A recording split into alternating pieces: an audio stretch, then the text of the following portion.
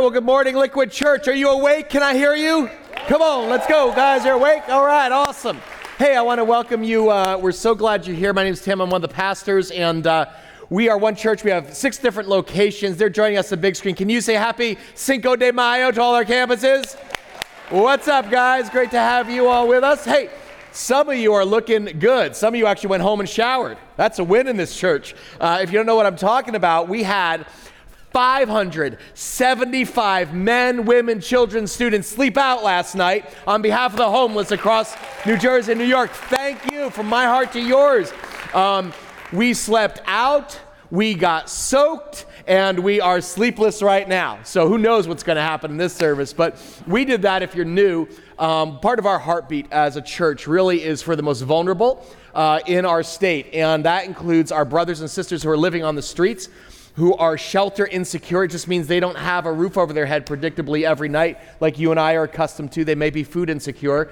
And so we partner with an incredible organization, New York City Relief Bus, who has been helping transform the lives of homeless friends for the last 30 years. Pretty incredible. And so I want to show you what several hundred people did actually, not only here in Morris County, but we had a second location in Sayreville. Let me show you some pictures just so you can kind of, maybe you're on Instagram, but go to the first one.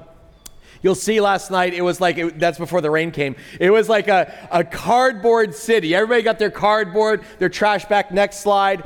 And they started setting up. Some people were building condominium complexes and units, double deckers. Next slide. We had, there's Pastor Kyra with some people. First time I've seen Kyra's hair out of place. That's amazing. And next slide. Our pastors were out there. We have Pastor Scott. I think the next one's Pastor John.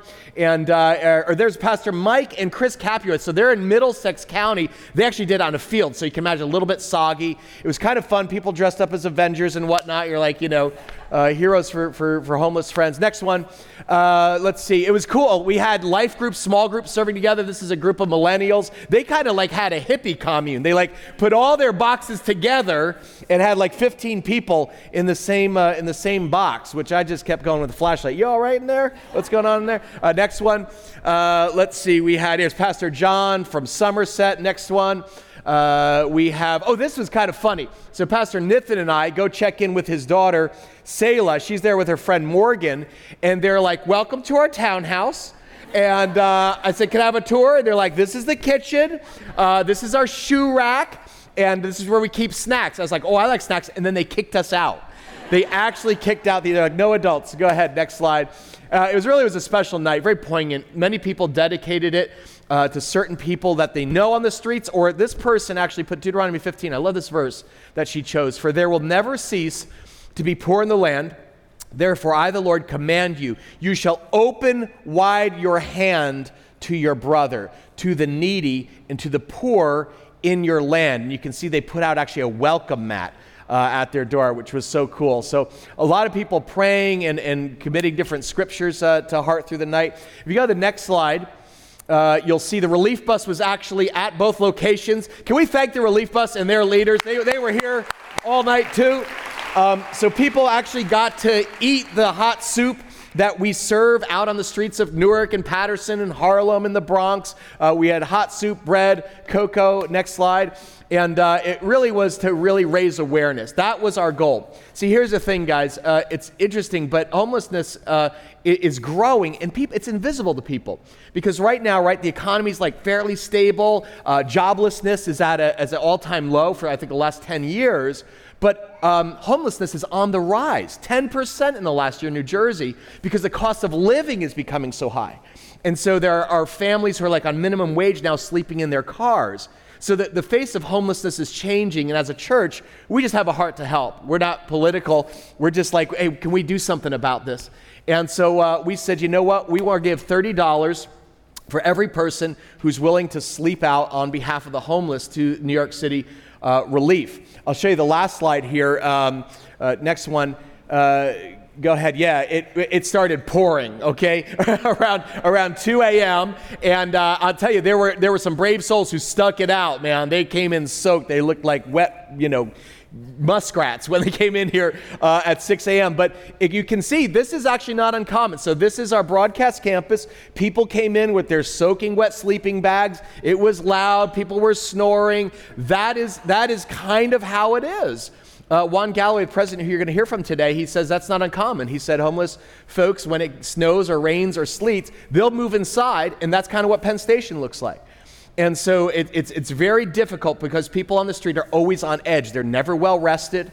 The things that we take for granted, a pillow is a luxury to many of them. So I just want to thank you for those of you who said, you know what, I'm going to step out of my comfort zone, out of this little bubble. And I tell you this, guys, I'm so proud of you parents.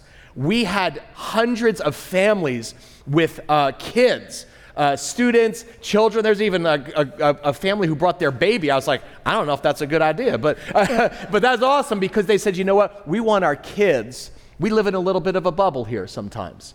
And they need to know that we live in Oz and that there's another reality to this world, that when you're blessed for a purpose. You're blessed to be a blessing. Amen. So you guys were a blessing in a big way. I'm going to give you the big reveal in a minute. But we did this in honor of the Relief Bus's 30th anniversary. They are the leaders here in New York, in New Jersey area.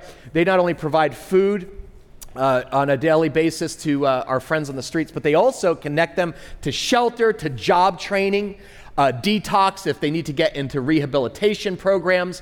They make a massive impact, and you're going to hear about lives that have been transformed through the ministry of the Relief Bus. If you don't know who they are, you're going to, by the end of today's service, take a look at this quick overview, and then I'll introduce Juan.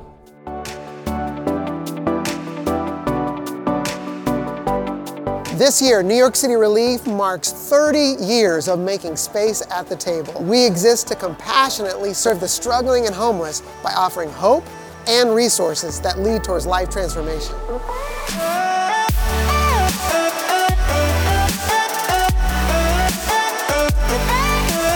We started in 1989 when the Bible verses from Isaiah 58 about sharing your food with the hungry and giving shelter to the homeless came alive to Richard and Dixie Galloway. They felt led to move to New York City and serve people struggling with poverty and homelessness. Today, in 2019, we have 7 outreach vehicles. We go to 8 outreaches a week in 5 different locations. And now we actually have 2 outreach models.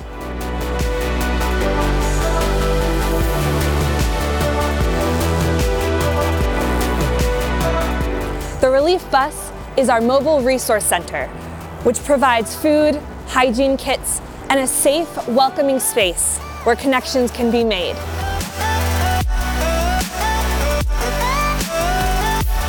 The Relief Co-op is a partnership with other organizations where a homeless population is already congregating.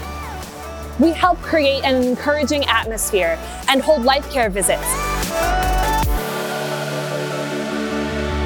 In the past 30 years, we've actually served over 7 million servings of food and beverage.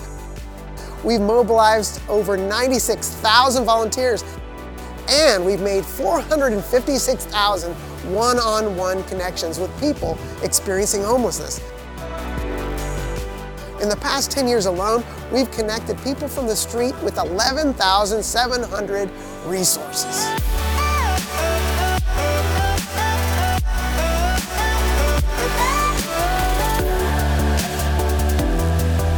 As of December 2018, New York City has the largest homeless population of any city in the United States, with almost 79,000 people reported homeless.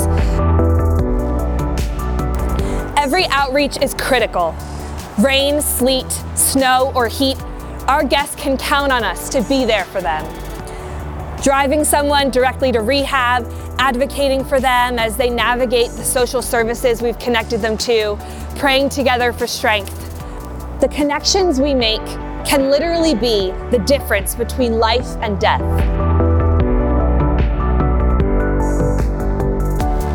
Our 6-year strategy is actually to add 2 outreaches each year and completely saturate the New York City metro area by having an outreach location within walking distance of each major transportation hub in New York and New Jersey. Making space at the table is ultimately about creating space in our lives to give of our time, energy, and resources to help others realize the potential that God intended for their lives.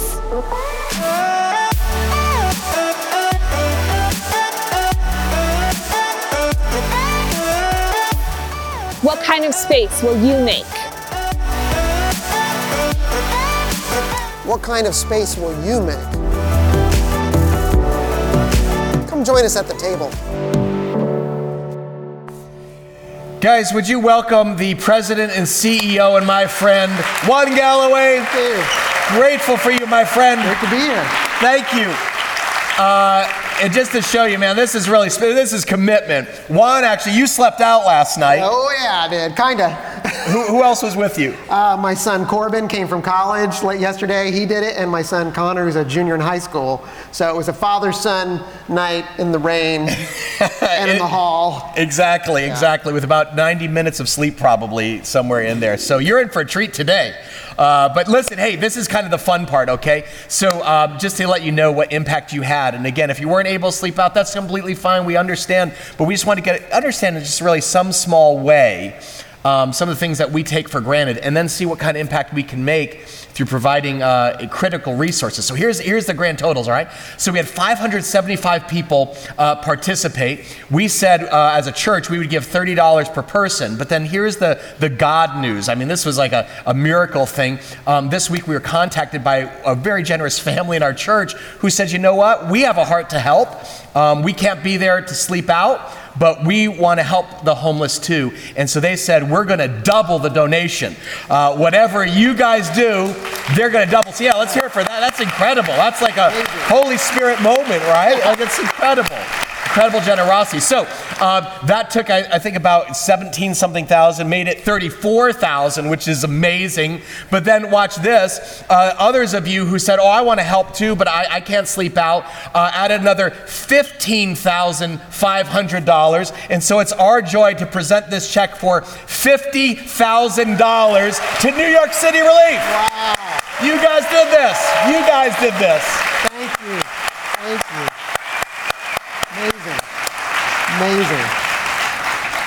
We are so excited to partner with you guys, Juan, and we just thank you because you're there day in, day out on the streets, and it really is humbling to be able to say, hey man, if we can pour fuel on the fire of what God is doing, because you're seeing life transformation. So just to let you know kind of what this represents, we'll show you the impact of what this is going to have in terms of servings of food and drink.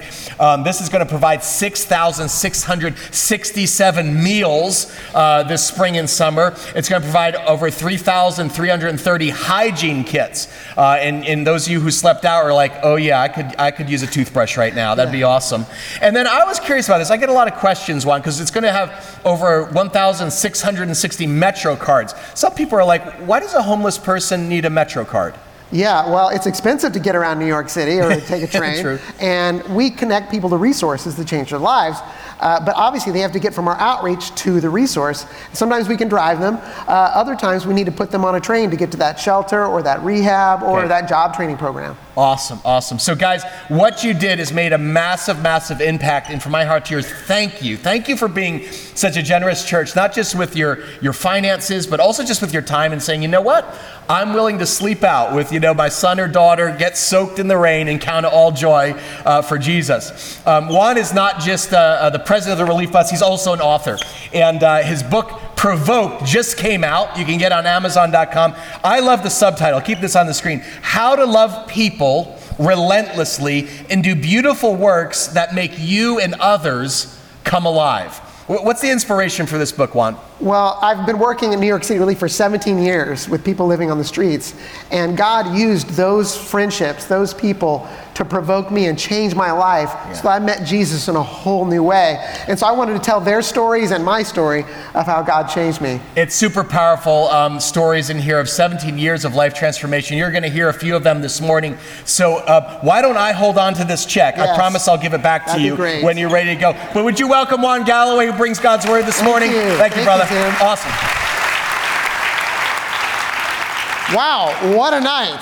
Not all of you got to be out there, but yeah, it was real. It got real about 3 a.m. After the first two services, multiple people came up to me and said, one woman said, I slept out last night for my ex-husband who lived in his car, was homeless, and he passed away last year. Another woman said, I'm actually sleeping out last night for my father who's been homeless and now he has MS. And one woman said, I slept out last night for my daughter who's addicted to heroin right now, and I'm trusting God for her life to change. And so this is big stuff. What Liquid Church has done, I've never seen any church do that I've ever worked with. And this is my church, which makes me feel really good because I go here. The message last week, the part 1 of Homeless Church, so powerful. And then the folks who went out and slept outside on behalf in solidarity with those who were living on the streets. It was so amazing. And so I'm so glad to be able to be here this morning and share with you this message, which is titled, Making Space at the Table. That's what I'm talking about today. Jesus, sometimes it's hard for us to relate to Jesus, like, whoa, I mean, he walked on water, I can't do that. He did these amazing, powerful miracles, cast out devils, I've never done that. I'm not sure if I can. I want to talk about Jesus' everyday life, his daily, what he was doing. A lot of his life happened right here at the table. So many stories in Scripture are him having dinner, breaking bread with someone. I don't know if you remember the first miracle. It was at a party at the table, right? It's a wedding feast, right? He turned water into wine. You may remember the woman came with an alabaster box and broke that perfume, and it was so expensive and extravagant. Where was he at? He was around the table, hanging out with friends. He was a people person. He loved to be with people. And so, I know if Jesus made place for people at the table and he spent time with people, we can do that. That's our job, and it's powerful. And so that's what I want to talk about today. You may have heard this phrase before. When you have more than you need, build a longer table, not a higher fence.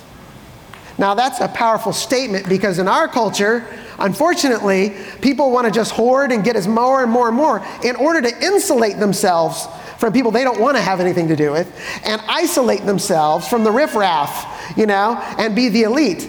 Jesus says, no, we're going to do just the opposite. He came from heaven where he had everything down to earth to connect with those of us who desperately needed somebody to come after us. And so now he's saying, guess what? Some of those blessings I gave you, they're not for you. You just steward them because you're going to give it to somebody else and bless them. And, it's not just money and material things. It's actually ourselves. He wants to spend ourselves on behalf of others. That's what he did for us.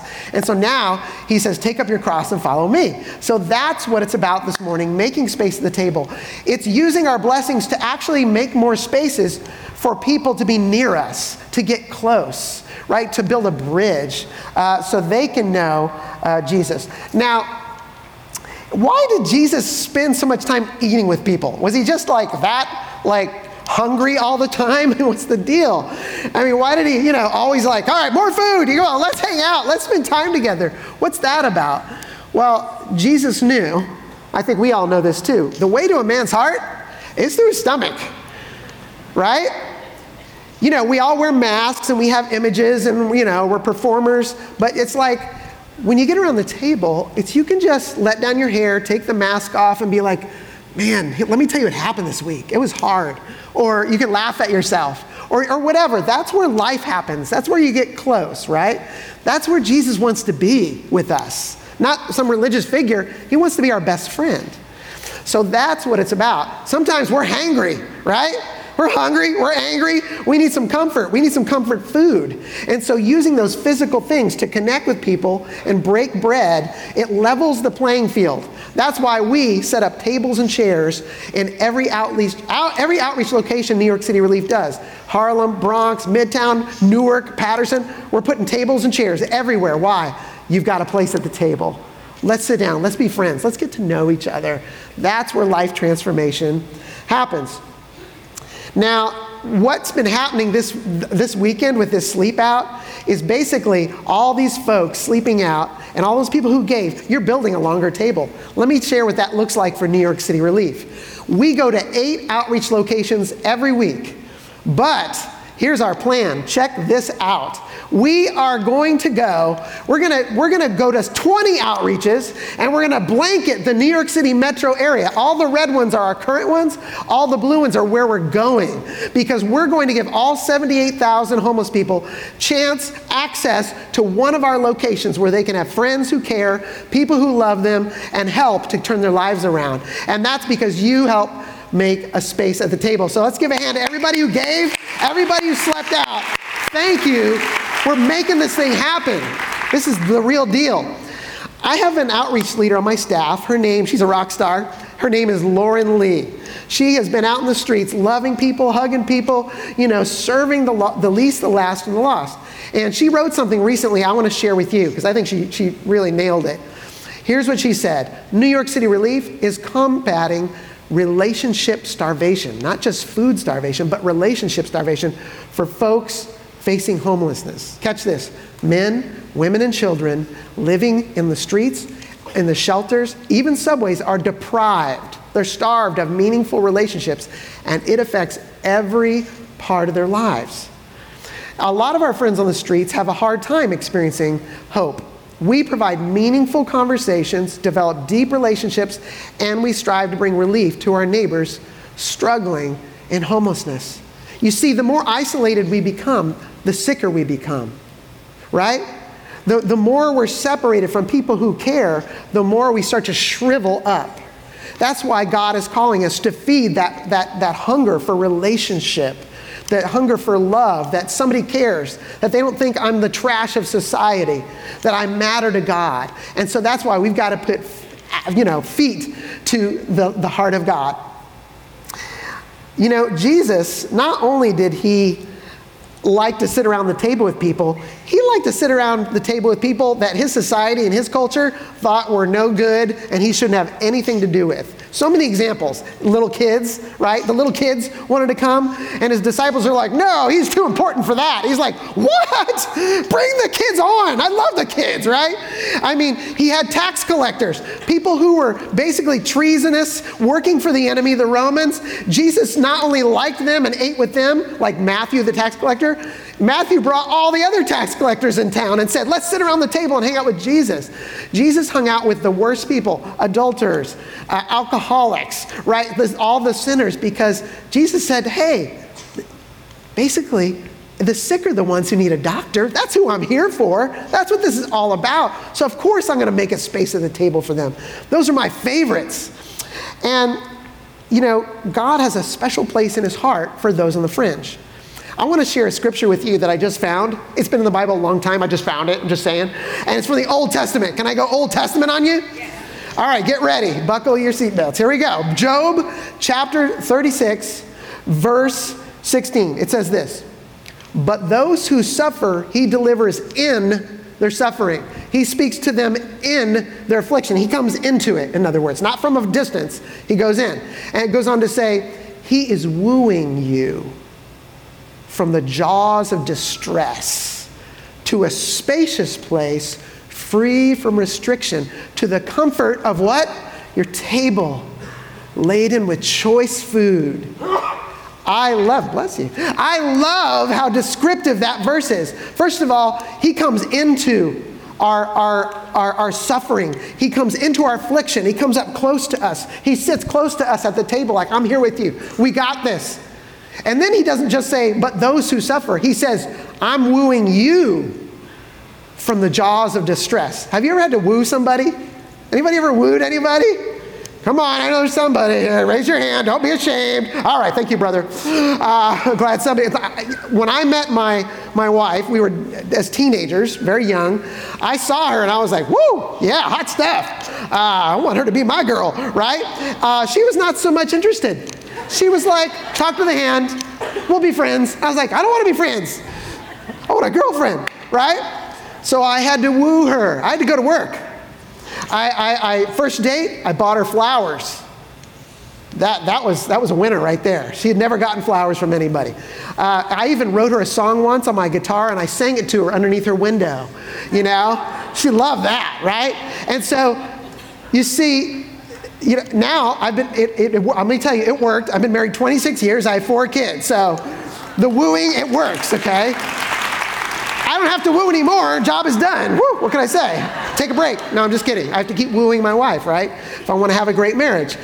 This is what God does for us. He's wooing us. You know the 5 love languages? You ever heard of that? That book, famous book. I never read it, but I get the idea.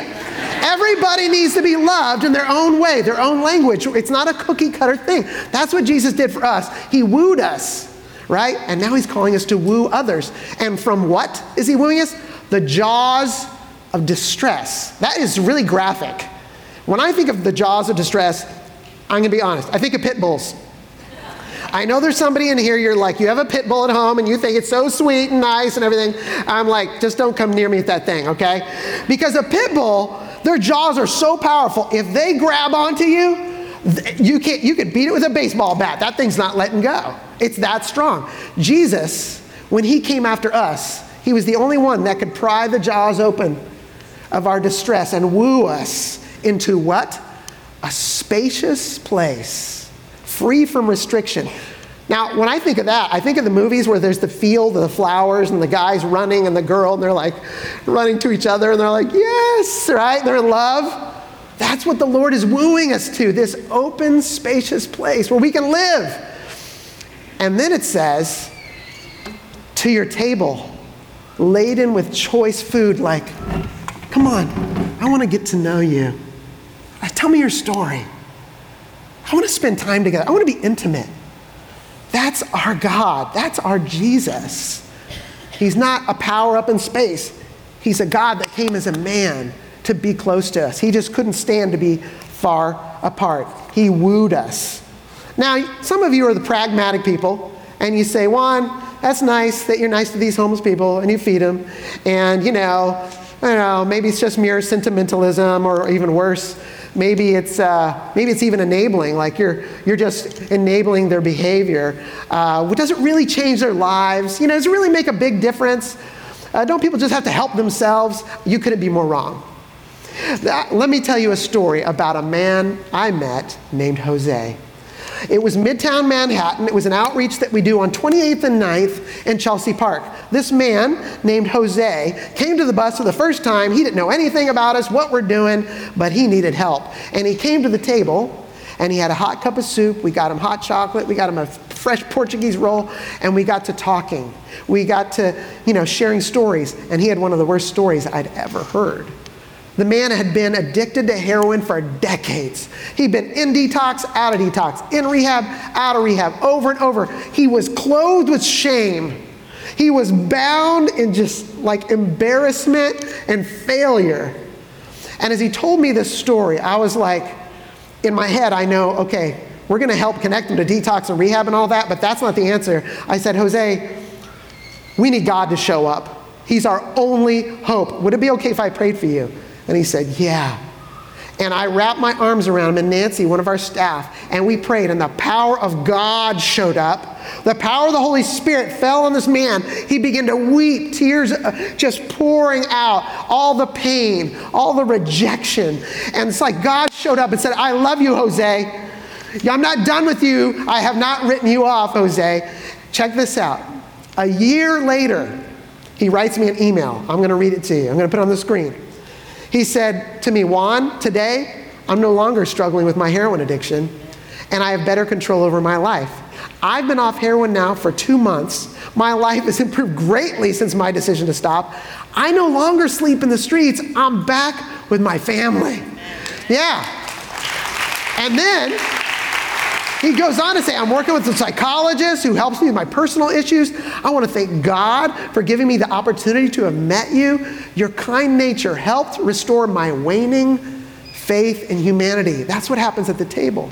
It's not every day that a total stranger stops to speak with a struggling heroin addict. Hopefully, with God's will, we will once again smile, hug, and shake each other's hands in a show of brotherly love. Until then, you remain my spiritual brother. I'm not perfect, but at least I try to improve some of my character flaws each and every day. If ever a day were to arise where you should need my help in any way, please do not hesitate to contact me. God bless you each and every day of your life. Sincerely, your friend in the struggle, Jose. Is that amazing? This is what happens at the table. Hearts open up. Jesus comes in. Otherwise, where would any of us be? We all are desperate for his help. Well, there's a story I'm going to talk about where Jesus he was invited to a dinner at a table. He was invited by somebody who's kind of a big shot, a Pharisee. He was kind of a religious boss in the neighborhood. And the Pharisee thought, you know what? If I invite that Jesus over, everybody's going to think I'm pretty hot stuff. Hey, we got the Jesus guy. That guy's famous. I've heard about him. So the Pharisee invited all the who's who in town, doctors, lawyers, right, the wealthy. He invited the scribes, the Pharisees, all they could see like how great he was.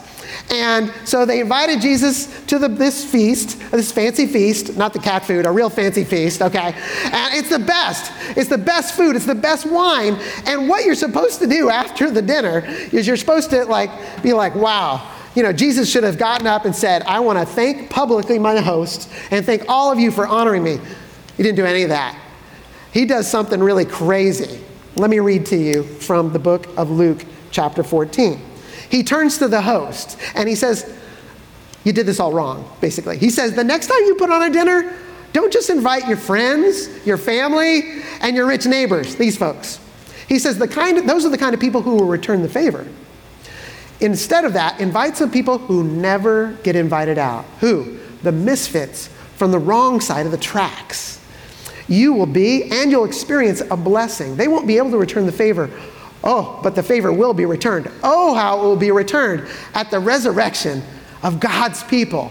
Do you get God's heart here? Jesus is saying to them, the Pharisee, he's like, you did this all wrong in front of everybody. And they're like, what? And this guy's like, he's like deer in the headlights. Like, this is not how I planned this going, right? And then Jesus says, don't invite any of these people. So they're like, their face is turning red. Like, what's wrong with, what did I do? And Jesus isn't trying to be mean. He's trying to say, I want you to get a hold of my heart. It's not about puffing yourself up and being a big shot and showing everybody how great you are. You scratch my back and I'll scratch yours and we'll climb our way to the top. Jesus is saying, I want you to take those on the bottom and lift them up. I want you to wash their feet like I do. I want you to lower yourself to serve. That's what I'm doing. That's Jesus' ministry in a nutshell, right? He let everybody come to him and he served them and he loved them. And he's saying, guess what? I want you to make a space at the table. And it says the outcast. I'm going to give you the NIV version, the literal words. He said, here's who you should invite to the table. The poor, the blind, and the lame. Why? Well, the poor were considered nobodies, worthless, in fact, cursed by God. And so were the other folks, the handicapped people, those who are blind, those who are lame. They could only sit by the gate and beg. Nobody's going to invite them over to the house. They're not going to help me increase my position. But Jesus said, no, I love them. They're the best. And so he says, bring them to the table. That's a party. Now that's a fancy feast, right? Not the cat food again, a fancy feast. So let's think about, what does the table represent? Because it is a literal table. Inviting somebody to your literal table, that's a big deal. But it's also inviting people into your heart. The Lord is asking us to make space in our heart for people who are different than us, people that might make us nervous for some reason, socioeconomic, cultural, color, lifestyle, whatever. Jesus is saying, make space for them in your life. Make space in your emotions. Make space in your faith, right? Make space in your schedule, your Google Calendar. Your Google Calendar, mine is so packed. It's like 50 colors and all day. There's not even there's no margin. He's saying, make some space for people. They matter to me. Don't be all about just getting everything you want. Make some space for somebody else to be blessed. Build a longer table, right? Now, I mentioned my book. Pastor Tim mentioned my book earlier, Provoked. The whole book is based off of one core verse. I'm going to read it to you now, okay? It's Hebrews chapter 10, verses 24 and 25. It says this, "And let us consider one another to provoke unto" what? "Love and good works, not forsaking our own assembling together." Now, that's a weird turn of phrase. When someone's provoking me, when they're pushing my buttons, when they're getting on my last nerve, I'm like, that guy better stop provoking me or I'm going to give him a knuckle sandwich, right? That's normally how we use the word provoke. It's like it's a negative context. But here's what in Hebrews, the writer of Hebrews says this. It says, provoke each other to love. Now, I think when he's talking love there, it's not just, oh yeah, love, man. I just love everybody. Woo, yeah, it's all good. No, it's not some hippy-dippy thing, all right? He's talking about relentless love. Love that goes the extra mile. Love that is relentless. That's the Jesus kind of love. It's not this deep. It's deeper than the ocean. Now, what does real love look like? Well, it says it right there. Provoke one another unto love and good works. You see? God is provoking us, right, to love like we've never loved before. Love people past their bad behavior, past the way they look, past the way they act, past the way they smell even, whatever. Push past all that because there's something like gold in there to God. And he wants us to enjoy that treasure, but he's provoking us. Now, I want to give you the amplified version. Same verse, little different translation because I think it kind of makes it come alive, unpacks it. All right, check this out. Hebrews 10, 24 and 25. "And let us consider," think about this, "give attentive, focused," in other words, continuous, nonstop care to watching over one another, studying each other, how we may stir up," in other words, stimulate and incite each other to love and helpful deeds and noble activities. So, in other words, God is calling all of us to be shepherds. We're all pastors. I don't know if you knew that. He's placed you strategically wherever you're at work, at school, in your neighborhood, to care for people, to study exactly what's their love language, to find it out because you study them. Because here's the deal. The Lord is trying to take us from babies who drink milk to mature believers with a master's degree in loving people. I know how to love people like crazy. I'm like jujitsu. I'm like a ninja when it comes to love. I can love any kind of person, anytime, anywhere. I'm ready. You know what I mean? I've trained, I've prepared, I'm equipped. That's where God is taking us, is to learn how to love like never before. We're learning how to be coaches, you know. God says to provoke one another to go for it. You got this. You can sleep out. You can get cold in the rain. You can go out in the relief bus. You can go serve, right, at the old folks' home. You can go on a mission trip for clean water. You got this. That's what we're supposed to do for each other. Stir each other up. Incite each other. Not incite to a riot. Incite to love. You know, one pastor put this whole concept this way. I think it's pretty awesome. He said, Jesus doesn't dominate the other or control them. He doesn't avoid the other. He doesn't colonize or take over the other. He doesn't intimidate the other. He doesn't demonize the other or marginalize, push out to the fringe the other.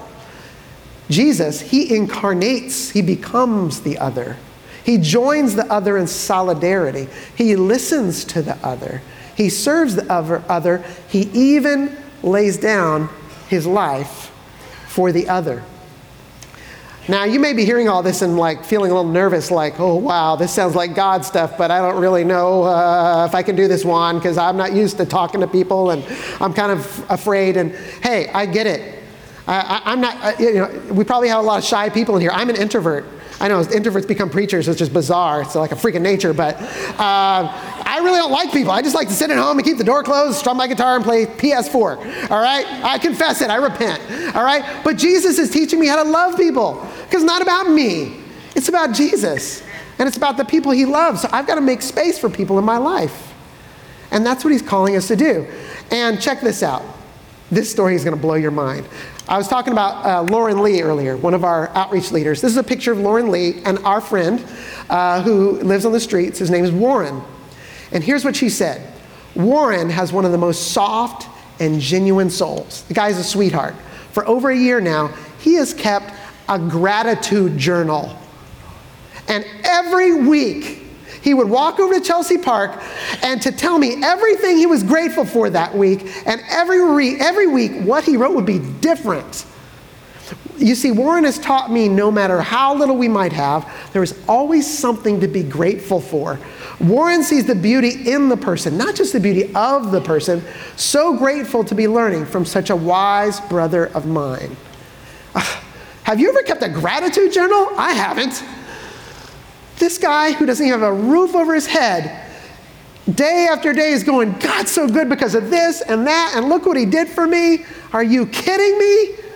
You see, one of the reasons God wants us to make it a space at the table for a guy like Warren is like, this is the guy who's rich in faith. That's what the Bible says, the poor are rich in faith. How will I ever know that if I don't make a space to learn from this man? Because I have lots of gripes and moanings and groanings and first world problems. I think I've got a journal full of those, you know. But the Lord wants to teach me something through my brother. You see, so part of the reason he wants us to make space at the table is so that we can feast. We can take in the goodness of God. We can learn from our brothers and sisters. We didn't even know they had treasure inside of them ready to give out. Well, I'm going to share a video with you right now, a testimony video about a man named Christoph. He came to the relief bus and we made a space at the table for him, and his life was changed forever. I think your life's going to be changed forever after you watch this video. Take a look.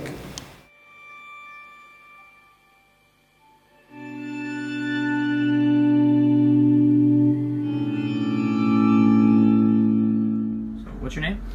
My name is Christoph Myers. My birth name is Lê Tran Duc. Born in Vietnam, and my mom was Vietnamese, my dad was Italian. Lived there for 5 years and left after the fall of the American Embassy. Keep going? Yeah. Okay. Story. I was 5 years old when I left Vietnam. My brother was 4. Fall of the American Embassy, my mom took us to the cargo planes with the American soldiers and threw us on there. And they were taking Amerasian kids during the airlift after the fall of Saigon, because the Viet Cong were killing the Amerasian kids. And Mom threw us on there, and she tried to jump on herself, but they pushed her off. So we were only kids. And so we took off, and when the Viet Cong came to the village, I lived in Binh Hoa, South Vietnam, and there's 5 villages outside of Saigon. And the Viet Cong, before they overran Saigon, the capital, and they overran the villages, and they took my sister was 3, I was 5, my brother was 4, my sister was 3. They took her. I'd never seen her again. But, so I came to the United States, and I was placed in a foster home, and they adopted me from 6 to 9, and Mom abused me physically and sexually and mentally. And my social worker took me away, and even though all that was going on, I didn't want to leave, but she still did, and so I never trusted or loved anybody again. I told myself I never would. So every placement my social worker put me in since then, I ran away from her, did silly stuff just to get in trouble. And so I was placed in about 14, 15, 16 group homes, foster homes, until I was 16, emancipated as an adult, dropped out of school in 5th grade, and on the streets at 16 years old, only 2 groups of people help you out, the gangs or the gays, and I didn't run with the gays, I ran with the gangs, and I joined the Agent Triad, and made my money selling nickel bags of weed on the streets, and eventually I don't know how, but I ended up meeting this Christian girl, and her name was Wendy, and we got pregnant. I got her pregnant, and we had sex many times, and I got her pregnant. So we got married before she asked me to marry her, so baby wouldn't be born in wedlock. So I did, and her parents didn't accept me at all. And after my marriage failed, I just gave up, and I said, that's it. I'm giving up on everything, and I ended up selling my vehicle. I had a Dodge Ram with a 6x12 enclosed trailer for tools and stuff like that, and I bought myself a Ford Explorer 2-door Sport. It was beautiful. I treated myself. Sold everything less than half price just to get away, and so I ended up in New York, and in New York City, in Midtown Manhattan, the money goes so fast and quick, and so I didn't know what to do. I talked to people, and they said, "You're a good-looking guy. You could escort $180 an hour." So I tried it, and I was escorting for a while, and I'm still escorting except for the last couple days, and yesterday, last night, and today, and I never thought I would end up escorting, but it's not the life that I want to choose for myself, or want to tell my son one day that, you know, I escort. But somehow I gave up on God so hundreds of times, so many times, and long ago, and somehow I know that He still hasn't given up on me. And because of your group, there's many other groups out here, like I said in my text, that help people feed, but you guys give people a chair and a table to sit at, and you make them feel like people. And I sit and I watch. I just sit back and I just watch everything, and I see some of these people, homeless people, they get bags from other places and they run and they go and they try to find a place to sit and eat, or just sit in a corner and eat their food quick. Here they see their face, they look around, they sit on a chair and a table, and it gives them some kind of pride. And I guess when you live on the streets, you're just humiliated. There's no pride in you giving them just tables and chairs and food. It gives them a tiny bit of pride, and it uplifts them and encourages them. And I see it in their face and I feel it in them. But so now I had a homeless lady friend, and her boyfriend came from South Carolina, and he's a drunk and he beats her up and stuff, and so I helped the girl, Bobby, to not stay with her, but on the streets, when she stayed on the streets, just stay with her and make sure she was safe, and took her to Urban Pathways, and they got a place to stay at the Greyhound, but let her write a note so she stayed at Greyhound, and she got home to South Carolina to her friend Elise and Florence, and she has a place, and I talked to her just the other night, and she said that I could come to have rooms for $50. She has 7 rooms in the house, but the house is a mess. It's Elise, her stepdaughter, and Bobby living there, and the house is a mess, and there's no guys around, and she said it's 7 rooms, $50 a week for rent, and she had an opportunity for a guy that needs maintenance work done. So I said I would take it if she would really meant it, and I talked to her, and she did, and she said that you could help me around, pay the first week of rent, and help me around the house until you get this job and start getting paid. And I said that's an opportunity of a lifetime. So who did I call but you, Brett, and mentioned that to you. I said, can you help me get the ticket? I'll escort and get my money for food, clothes, and everything else, because I just have this one set of clothes on me. And you said, no, stop escorting.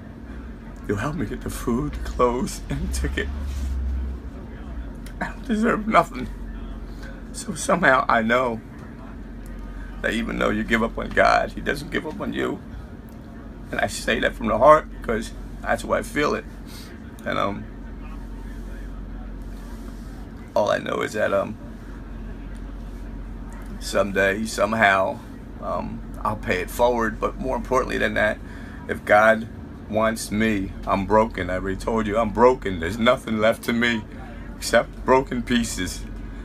If He can do something with put these broken pieces back together, then I owe Him my life, and I give it to Him. So, thank you, Brett. Like I told you, all these other groups have food and stuff. Never have I felt the love of God more in my life. Not at church, not with eating food. People come for food, I come for spiritual. I need spiritual food. I want the food that lasts. You gave me that a couple weeks ago when we met. You hugged me and said, I love you. I didn't want to let go.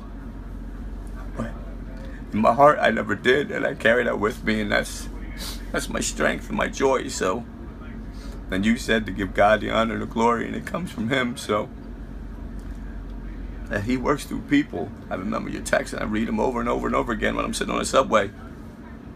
And so I just want to say thank you with all my heart.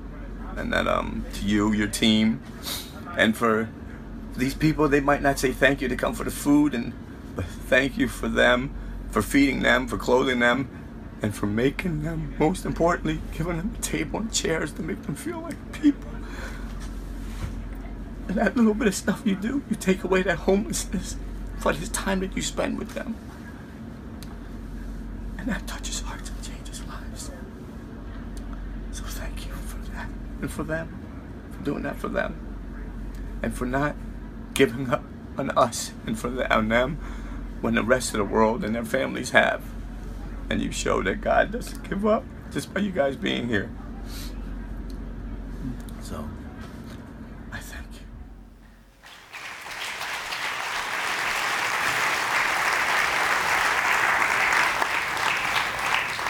you. We heard the whole gospel in just one testimony. Salvation, deliverance, redemption, forgiveness, healing, mercy. This is what the Lord is offering. He's offering it to guys like Christoph. He's offering it to us. The Lord has made a space at the table for us. Even through Christoph's story, He's let us feast on His presence to understand how He feels about us. I want to leave you with 3 challenges this morning. The first one is that I'd like to challenge you to open the door. If you've not let Jesus into your life yet, guess what? Revelations 3:20 says this. It says, "Here I am," Jesus says, "I stand at the door and I knock. If anyone hears my voice and opens the door, I will come in and I'll eat with that person and they with me." If you haven't let Jesus in, this is your opportunity this morning. He's calling you. He wants you. He loves you with a passion. You know, sometimes we think, well, I can't open the door and let Jesus in. He's going to see what a mess my table is. My life's a wreck. Guess what? Jesus is out there with a bucket and a sponge. He's like, I can clean this up. No problem. I got this. Just open the door and let me in. Open your heart and let Him do what He's always wanted to do, which is just love you completely and fully and totally. Number 2, I want to challenge you to invite someone to the table. I'm going to ask the ushers at this moment to actually come forward because we're going to give you a tool. This tool is something you can use if you meet someone who's struggling with homelessness, and I think we see this all the time, whether we're in New York City or Patterson or Newark or wherever around we travel, we see someone panhandling. I want to give you a tool to actually invite them to a literal table at one of our outreaches. Now on the back, it says free meal, and they can come get soup and bread and hot chocolate, and on the inside is all of our outreach locations, everywhere in New Jersey and New York where we serve. And so we can pass them out now, and when you get it, take one and pass them down so everybody can have one. You can keep this in your wallet or your purse, and here's how you don't do it. You see some of you are like, here, take that. Don't do that. I know you're nervous, but that's not the way to do things. Act normal. Stop being weird. Just say, oh, hi, how are you? Oh, I'm all right. What's your name? My name's Bob. Oh, hi, Bob. I'm Juan. Hey, I see you're asking for it. Maybe I'll give you $1, right? What I do, I carry a bag of socks. I'm a weird guy. I have a laptop bag full of socks. Everywhere I go, I pull out a fresh pair of Bombas socks. I go, would you like a pair of new socks? And they're like, yes. I'm like, awesome, here you go. And I'm like, tell me what's going on. And I just take a minute just to ask what their name is, who they are, how they're doing. And I'm basically acknowledging them as a real person, not a homeless person. Homeless people are more people than they are homeless.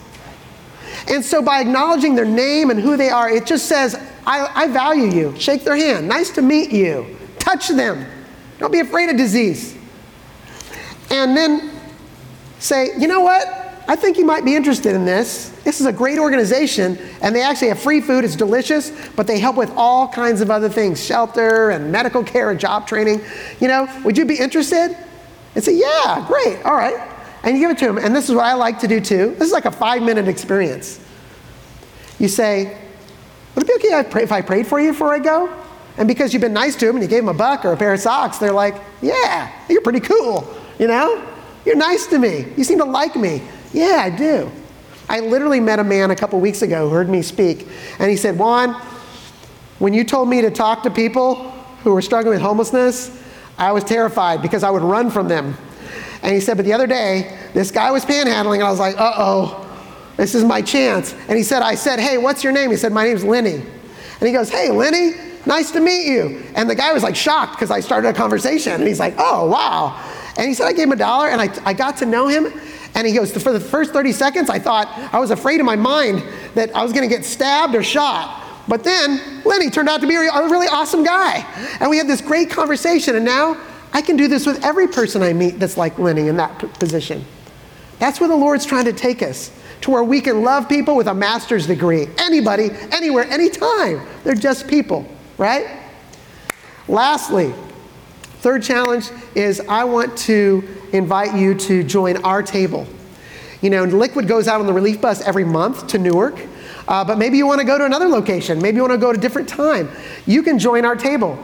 And this is the time when you can pull out your phone in church, and it's not against, the law, and you can actually sign up.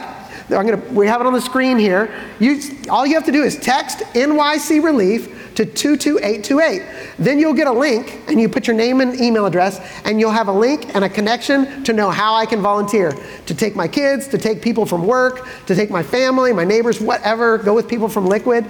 We want you to come out and serve with us. We would love that. And so this is your opportunity. Just send NYC Relief to 22828, and you can get connected and serve and meet a guy like Christoph maybe. Who knows? That may be your God moment to change someone's life forever. Amen? I'm going to wrap us up in prayer. Let's pray. God, what an amazing morning. What an amazing night. Lord, all these people sleeping out in the cold and the rain in solidarity with those who are struggling and are forgotten and voiceless and powerless. But Lord, you sent your people to step up for them. God, we're thankful for that. Thankful for this church caring for the poor, caring for the least, the last, and the lost. Lord, would you show us? Lord, we hear your call. We heard your word. Teach us how to make a space at the table for people who are hurting and lonely and broken, whoever. Maybe our coworker or a fellow student or a neighbor, or it could even be someone who's homeless we need to take out to lunch to share a hot dog or a hamburger. God, I don't know, but God, break us free. Loose our lips. Loose us to be the light in the world, God. You've created us for this. It's our purpose, our calling is to love people into your kingdom, to be their friends and to show them what Jesus looks like. Lord, we've got a lot to work on. Lord, would you transform us by the renewing of our mind? Use us powerfully for your kingdom. And for those, God, who tonight, Lord, this morning, we're just saying, you know what? I need to open the door. I need to open my heart to let Jesus in. Lord, right now, would you come and go into their heart and come in and be close and intimate and be their best friend. And Lord, come in and eat with them and share your heart and let them share their heart with you, God. Bring healing, bring restoration, bring peace, bring salvation today. God, this is your time. This is your hour. You are igniting us, God. You are mobilizing the army to go to war, to fight for people's hearts, to fight for their lives, and to show them that they matter to you, God. Thank you for choosing us, Lord. Here am I, send me. In Jesus' name, amen. Guys, can we thank Juan Galloway? I love you, brother. Thank you. Grateful for you, man. You are a gift to the church. Juan's going to head out to the atrium. He's going to be signing books today. You can pick up a copy on the way out. It's Provoked. You will find it not just provocative, but powerful. I mean, was that amazing? Some of these stories of life transformation. Guys, there's always hope with Jesus. There really is, and we're seeing the light penetrate the darkness. So again, from my heart to yours, thank you guys so much just for participating in our Homeless Church 2-week outreach. Next Sunday is Mother's Day. I'm bringing my mama. You bringing your mama? Make sure you bring your mama. We're going to have a great celebration here. I look forward to seeing you then. God bless you guys. You are dismissed. We'll see you then.